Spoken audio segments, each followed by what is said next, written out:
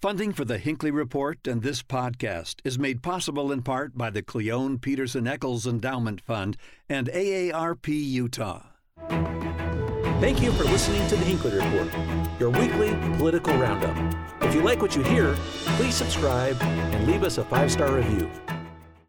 Good evening and welcome to the Hinckley Report. I'm Morgan Lyon Cotti, Associate Director of the Hinckley Institute of Politics. Covering the week, we have Heidi Hatch, anchor with KUTV 2 News, Chris Bleak, partner at RRJ Consulting, and Boyd Matheson, host of KSL Inside Sources. Thank you, everyone, for being with us. This week was really interesting. We marked 1 year since that January 6th attack on the U.S. Capitol. This is normally a very ceremonial markage of one of those peaceful transfers of power. We have Congress come in and approve those electoral college votes, and instead we're all now very familiar with those images of violence, of destruction at our Capitol.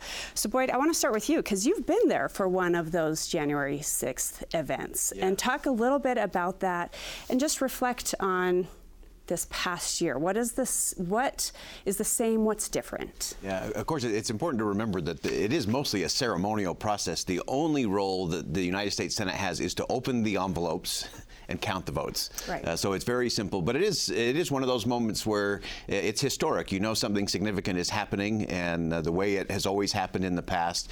And then, of course, looking back a year ago, all of us were just horrified at those images. And for me, it was very visceral. Having walked those halls a lot of times late at night, I mean, that's sacred space for me. And so what we witnessed on January the 6th was just absolutely horrible. But I have to tell you that my most deep impression from January 6th was the fact that 6 hours after those rioters breached the Capitol, the Vice President banged the gavel, called the Senate back into session, and the work of the people went forward. And they finished their job, certifying the election and moving the country forward. And so to me, it was a little bit of a, hey, it worked. It held. The democracy held. Our constitutional republic rolled forward. So despite the horrific nature of all of that, the loss of life and all of that, there is something positive out of that, and that is that the system works in this country. And while we can be very pessimistic about the politics and that kind of division, we should still be pretty bullish on the future of the country. Yeah. Heidi, I can see you nodding your head. What are some of your reflections from that day? I think it's important, as he said, that the country went on. But one thing that is clear to me as I've watched over the last year is that we are still deeply divided. And I think both sides in Congress and even people at home are feeling that divide even more so. And I think a lot of people were hoping that maybe that wouldn't happen. But people are entrenching and digging in on their sides. And I heard a word a couple days ago that seemed appropriate, that situational ethics. As people reflect on that day, if you were to watch one channel over the other, you're hearing very different stories as to what happened that day or why it happened. And I don't foresee that changing. And that's the part that's sad to me, is that we're a deeply divided country. I think generally most of us are kind of in the central middle of things, and yet there's these two drastic viewpoints when we tell these stories that you're hearing it from right now. Yeah, Congressman Curtis said something similar, and I want to read what he said, and then, Chris, I want to hear some of your thoughts on that.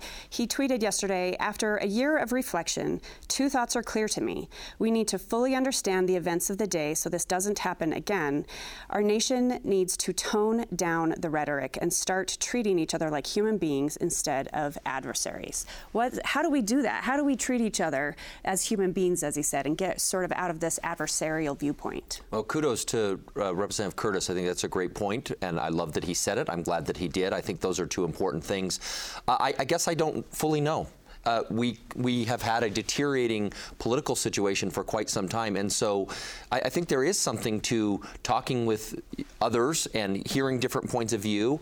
And we do live in an age now where we congregate and end up in our spaces that of voices that we like to hear. And I don't think that's healthy, and I don't think that's helpful. And so I would encourage those to get out and talk to other people. You don't have to agree with them. You can disagree. That's perfectly appropriate. Boyd talks about these kinds of things all the time, that it is perfectly appropriate to disagree with someone. How you go about doing it and how you have that conversation is really what's important. That's critical. And I love what Heidi said about situational ethics and situational leadership. It is so easy to yell at your enemies. It takes real courage to yell at your friends and say you're wrong. And that's part of the honest discussion we have to have in the country. And to Chris's point, we have to, I think the biggest threat to the democracy is contempt. It's the cancer of contempt, where if I disagree with you, then you're worthless. You're nothing. You don't mean anything to me. And so I can cancel you, I can blow up your Facebook account, and I can melt down your Twitter feed, and I can still sleep at night and go to church on Sunday and feel good. That contempt is really the issue of the day. And if we can't get past that, a lot of this other stuff is just going to be window dressing. Yeah. And I think we talk about it all the time. Social media, don't you think, it just is part of the problem, where we're in that echo chamber. You speak to people in a way you never would in real life. And even politicians, they're trying to score points with sound bites they know will be retweeted online. And we live in a world where everyone wants that retweet, because if you say things that are reasonable, you're not going to get the retweet, right? Yeah, and I think just on that same point, I think the fact that we've allowed our politicians to take our institutions of government and turn them into a platform for what Heidi just described, so they can get clicks and retweets and raise campaign cash in a significant way. That is a big part of the problem. And then if we, the people, do the same thing, and we stay in our social media bubble and only read what we like to hear, that's part of the problem. I think the other threat to democracy, beyond contempt, is actually a lack of curiosity. So if I am so insulated in my bubble that I don't even want to know, Morgan, why you think differently, if I'm not even curious about what Chris believes or why he thinks that's good policy or good for the American people, then we're really at risk. Chris, what is that role of leaders? Mitt Romney also had a statement yesterday where he talked about how leaders need to take on this role. He said democracy is fragile. We've heard some leaders say, I have to listen to my constituents, and they are concerned about some of these things. And we know some of the things, like election fraud and these other things, we have found no proof for. So what is that role of leaders with that tension between listening to those constituents and trying to hold that solid voice of reason? Well, one, I think I would encourage them to be bold and speak boldly, speak truth, and focus on that, and be optimistic.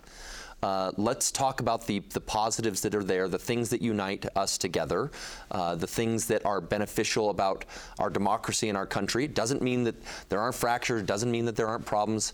There are issues, there are things that need to be resolved, some long-standing, some more short-term and temporary, but be bold and be optimistic in the way that you speak, and both with one another, but also with the American people. And I can't think of anything more important than looking for optimism from our leaders about where we're headed and how we're going to get there.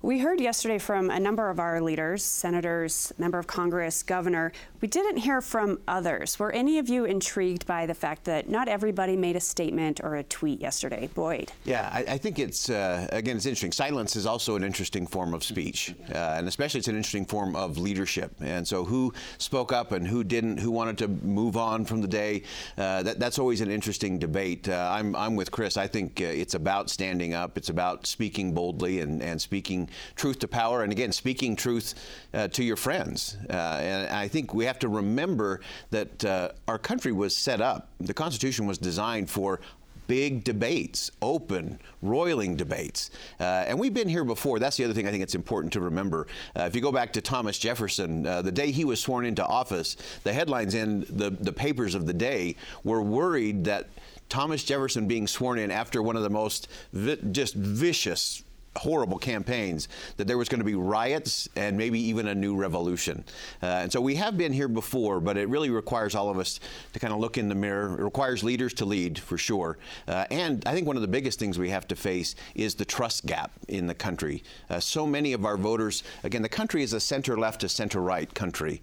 And many of those people in the center-left and center-right are so exhausted by the far-right and the far-left that they've disengaged from the process. And we have to create space for them to come back in and develop that trust, and that's going to require leaders. Currently, we have leaders on both sides actually telling voters, don't trust the system. if you don't win. And you can go back to 2016 and 2020, and that's not good. What we need is the transparency component so that we can restore trust in the system for all voters. Boyd makes an interesting point here about institutional trust, because I think this is something we've seen a strong deterioration in, whether it's government, whether it's churches, whether it's, wherever that might be coming from. People don't have a lot of trust in their institutions. They do feel like they are easily sort of whipsawed back and forth as the rest of us are. Even our media, right? That there is not a lot of trust there. And so I think all of us, is incumbent on all of us, those that are in those different positions, to look for ways that they can rebuild trust and be speaking to people and give information that's beneficial and useful. And that, I'm not saying that to point fingers at anyone in particular. I'm saying it that all of those institutions have an important role they play in the formation of our country, in its health, in its strength, in its vibrancy, and that has weakened, and we need to look inwards as well and say, what can we do to restore that trust? Yeah, absolutely. It's interesting, we're talking about the 2020 election, but we're already in 2022, and we have candidates that are already gearing up for this next election. And Heidi, we are seeing Republican Senate candidates, they are all out there gathering signatures. Tell us a little bit about what's going on and what you're seeing. Well, the interesting thing when you look at Senator Mike Lee's seat is how many people are running. And I think Senator Mike Lee's probably sitting back and excited that every new person that files or says they're going to run. So that's the interesting thing. And what we saw in the gubernatorial race, if you go back to that, it is not easy to get all the signatures you need when you have that many people running, because you can't double up on people. So it'll be interesting to see how all of that shakes out. But in that same race, we have a couple Democrats now. We have an independent. We have Ben McAdams, who I think is probably one of the stars of the Democratic Party here in Utah, already saying that he's not voting for a Democrat and he's voting for an independent. So there's a lot of interesting things at play just in that Senate race alone, with so many people involved, all of those signature gathering out there, and a lot of people saying, why are we not even giving Democrats in Utah a chance off the bat here? Yeah, it is really interesting. And with that signature gathering, so because this is statewide, they each have to get 28,000 signatures. Chris, is this a really big ask? Are all of these Republican candidates going to be able to get those signatures? No. Simply, they're not. And I think to Heidi's point, we saw this in the governor's race. There were well-funded campaigns that either struggled to get there or didn't get there and had to change course. I wouldn't want to run against Mike Lee, particularly in this upcoming election. I mean, he is going to be a massive force to be dealt with. And I hope and would suggest that Senator Lee continue to be an intellectual force and talk about the conservative ideas that have always invigorated him. It's what I love when he gets into that. And I would hope that he puts out big ideas, because I think he's going to be difficult to beat. And so I want to see him talk about where can we go as a country? Where can we go from the state of Utah's perspective? And so I hope to see big ideas from him in this election. And Boyd, of course, we have to say, former Chief of Staff for Senator Lee. But what are you watching for in this race? To Chris's point, really interesting. The fact that there are a large number in there is not surprising. Actually, when Senator Lee ran, there were 9 candidates running against then Senator Bennett. So this is not a new thing in there. I think one of the most important things, so Chris talked about Senator Lee talking about big ideas. I actually think that is the challenge for all of those who are challenging Senator Lee. Many of them are on a very hard mantra of being against the senator. That never wins elections. Right. Whether you're a Democrat or a Republican, what you're against is not what matters. People want to know, what are you for? Tell me what you're for. What's your vision? We know you're against your opponent. That's easy. We get that. But tell me what you're for, because without that kind of vision, there's really, to Chris's point, there's really no chance to really get traction and get anywhere that you need to go. And interestingly, in 2010, and with many primaries, they were running to the right of Senator Bennett. You're often saying, no, I'm the true conservative, or I'm the true liberal if you're trying to primary someone.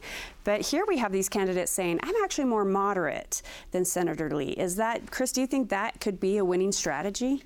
I think it's just challenging in the way that we nominate our party's candidates. And so I don't think that it is. I don't think there's a lane there that's wide enough, particularly where you have two, I know both Allie and Becky, smart, wonderful individuals, but they're even sort of taking from each other, and that's not a great place to be if you're trying to adopt a place to the left, if you will, of Senator Lee.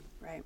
And one other thing I know people are watching is that there may be some ballot initiatives. There are some measures that are trying to gather signatures.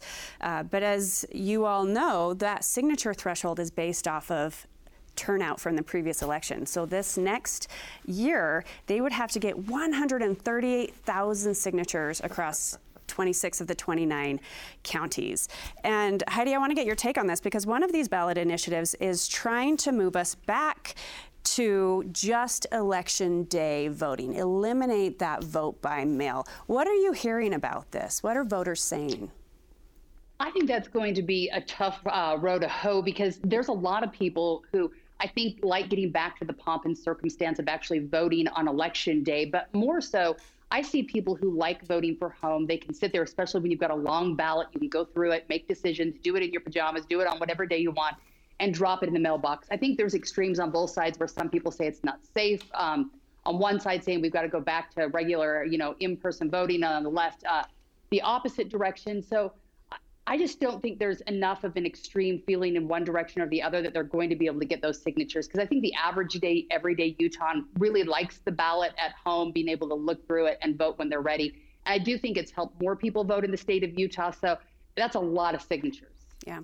And Chris, of course, if they do get signatures, most people, a large group of Utahns now vote by mail. So they would be voting on that initiative at home. Would that even work? Yeah, that was the irony that I thought, they're going to vote from home. Wait, do I want to get rid of this? I mean, we, for better or for worse, we live in we all want a frictionless economy. We want it easy, and so it's hard to put that horse back in the barn, right? And I do agree with Heidi. I think there are those, myself included, that do miss the pomp and circumstance of being around your neighbors, and maybe there's even an argument to be made about we don't have the social capital that we build by being out in the community or interacting with one another. So maybe I could even get on board with that, but it's going to be hard to put that back. It is easier, but I think that it also, you can take more time studying it, looking through it. It doesn't sneak up on you. You've got it there. And so I think that's a difficult hill to climb, even if they can get the signatures. Yeah. And then, Boyd, maybe a quick word on the congressional races. There was a lot of talk about maybe members switching seats with redistricting, but it looks pretty settled. They're going to be running for the districts that they were already represented, but we're seeing some challengers. Are you expecting primaries? Do you think anyone's at risk? Yeah, I think the delegation is fairly strong. If there's any, it would always be the 4th congressional district. Right. That has constantly been the unknown factor, I think, in the state of Utah, switched back and forth a number of times over the years. So I think that's probably the race to watch that will be closest. But there are some interesting candidates getting in all of the districts. And again, hopefully that's a competition about big ideas and vision for the country, and not just bashing or fighting old wars. And I would say this is a really important election for Representative Moore. That first election is always the most significant, and I don't think that he's taking it for granted. You see him out and about talking to voters and individuals and groups across the state, across his district. But this first election often catches people off guard. They now have a voting record. It's not the same dynamics as running that when they're running as a challenger, as a non-incumbent. And so it's important that he really goes out strong and runs a vigorous campaign. Yeah. Well, and I suppose we shouldn't focus too much on the fall, because in a week and a half we have Utah's state legislature is starting again. And Chris, I really want your thoughts on this. I know you're so involved with the legislature. One of the really interesting things is that the governor opened his budget. He previewed his budget at the Great Salt Lake. The Speaker of the House had a big conference on the Great Salt Lake just this week. Why is there such a focus on this? Why now? Well, I hope our leaders make sure that they recognize the Utah Utes and the Rose Bowl team, bring them up, because I want to see them and celebrate them. So that's what I'm hoping for in this legislative session. I think this speaks to something that we often don't recognize or give credit to Utah political leaders. They care about issues, and they focus on big issues. And sometimes people say, well, they don't care about the environment. This is a perfect example where they're saying, no, this is important to the state. It's important to the state's economy. It has such a massive impact, and we're going to put a real spotlight on it. And I commend them for that. I think right now we're still in the socialization phase. I mean, there's what things can the state do? Where should they focus? But I was impressed by the number of people across the spectrum that spoke about, wow, being at Speaker Wilson's event was really great. They were talking about real issues. They were focusing on things that matter. It matters to the state, even if everyone doesn't fully appreciate it. So kudos to them for spending that kind of time and effort on that. Absolutely. And there is, obviously, it's important to focus on that. What are some of those policies that we're hearing? What are some of those concrete plans that we're hearing, Boyd? And what is the appetite also for those? Because it's one thing to say we got to fix this, and another to see how that hits the state's wallet. Yeah, that's right. And we know there's already over 900 bill files opened. I'm sure there'll be over 1,000 before they actually gavel in on the 18th. And so to me, it's always interesting to look at where the focus goes. Education, of course, is always going to be a big issue. I think one of the things that everybody should be watching, especially citizens, is when we talk about all this extra money, there clearly is going to be some cash flowing out of the Capitol through the session. But what we have to really look closely at, is this one-time money or is this ongoing money? Because we often get caught in that trap of saying, oh, we have all this extra money, let's start this new program or that new program. But then we find that it's one-time money, and now we got to pay for it ourselves. It's sort of like the teaser rate on your credit card. It's nice that first round, and then suddenly, it goes up, and suddenly you're trying to figure out how to pay for things you just can't afford. Right. And I think that is one thing people are looking at. Can there be incentives? Will we look at how the agriculture economy affects the Great Salt Lake? So I think that's something we're watching really closely. Heidi, what else are you watching with the legislative session? Well, the devil's always in the details, and sometimes what you expect to happen isn't what happens, and sometimes those message bills take over a lot of the oxygen of what happens in the room. So I hope that there's some real issues that happen. There's one bill that I'm keeping a close eye on. I did a story about a doctor, Dr. Scott Jolly, who unfortunately a year ago in January took his life. He was working at a hospital and had a lot of roadblocks and stumbling blocks getting in there. And Representative Ellison is running a bill that would make it so that our doctors, our nurses, our firefighters, our police officers, especially our doctors, would be able to go out of network so that you could be treated at a hospital that is not your own, where you're not having to worry about other people knowing about those mental health issues. And that is something that's been a huge problem, I think, probably for decades, but especially in light of the pandemic. There's a lot of mental health care needed. And I think if we can clear a stumbling block for those doctors and pass a bill like that, it could make a huge difference to some of our healthcare heroes that have been having a really tough time over the last couple of years, and really just in general. So I'm watching smaller bills like that I can make a real difference in people's lives, whether or not we talk a lot about those little bills instead of these grandiose ideas of CRT in the newsroom or not newsroom, but in the classroom, but those abortion bills. I think sometimes those message bills take up a lot of our time when there's like these smaller issues that I think really could have an impact on Utahns' everyday lives. Okay, very interesting. So, Chris, I know this is something you're following really closely, redistricting. And, of course, our legislature passed those new districts for congressional, legislative, and our school board. But there's been an interesting story out this week. We've heard people make accusations about gerrymandering, mostly based on partisan and also race here in Utah. But there was a new article this week about religious gerrymandering and people saying that Salt Lake County being cut up actually takes power away from basically the non-LDS population in our state. I know you've been following this. I want to hear some of your thoughts on this. Yeah, a couple of things. One of the things that I think is really interesting about redistricting, I'll note, first off, we have now entered the 2022 election cycle, right? The candidates are filing, and no one has yet filed suit. I think they probably missed that point. Obviously, anybody has access to the courts and they can file suit, but we're now in the cycle, and so it's going to be even more difficult to change things as people have already started filing and announcing intentions. So I think that's interesting. But the other thing that really stands out to me, Dave Wasserman a number of years ago wrote an article about purple counties. There are roughly 3,100 counties in the entire United States. Those boundaries have not really changed. In 1992, about 1,100 of them were within 10 points in the presidential election. In 2016, it was less than 300. And so here as Americans, we're sorting ourselves, and I go back to segregating ourselves, talking, where are we putting our voices? Who are we listening to? Who are we talking? Who are we engaging with? And we as Americans are moving to places where we're not hearing those other voices. And so you talk about breaking up lines or keeping communities together.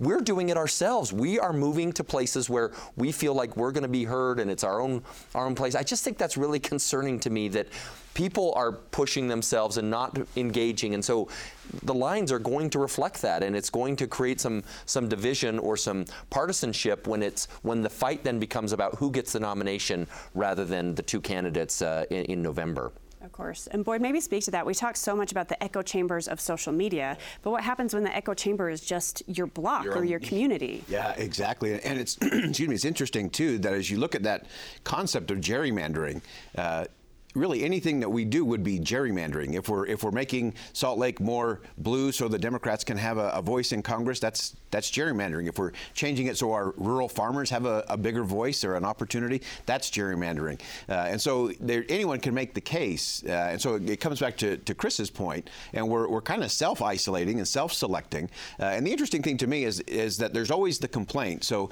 in Utah, we always hear the complaints coming from the Democrats or the liberal wing of that party. In California, it's just the opposite. The Republicans are always squealing about not being represented, or they divided this up so we couldn't get a seat. And the reality is that if you're complaining about the rules or the referee, it's probably because you're losing. If there's enough Republicans in California, then things are going to shift and change. But they have to make that case to the people and into the community, into those counties. Same thing here in the state of Utah. You have to make the case. You have to put up the right kinds of candidates. You need to have the right kind of discussion so that people can say, yeah, I can buy into that. Yeah. We just have 30 seconds left. And I think it's an important reminder to run if you can. Yeah. Heidi, I was just going to say, you have the last word. You have 30 seconds on this issue. Well, sorry to interrupt. I just think it's so important, as people are frustrated about maybe what's happening in their district or what's happening in their neighborhood, to get involved, run, or find someone that you can back or support, because I think that we can all be more involved than we are. We can have a say. You can make sure your voice is heard. And so I think we can all do a better job at stepping up to the table and making sure, if you're not the one to run, that you find other people that you can support. And we can all do it. We can all do a better job, and we can make a difference. So if something changes in your little district, then you'll have a voice in the legislature, and then maybe you'll have a voice in the congressional districts or something else that's important to you. All right. Thank you. Thank you for this fantastic conversation. Thank you for listening to the Hinckley Report. If you enjoy this podcast and want to help more people find out about it, please rate it and leave us a positive review.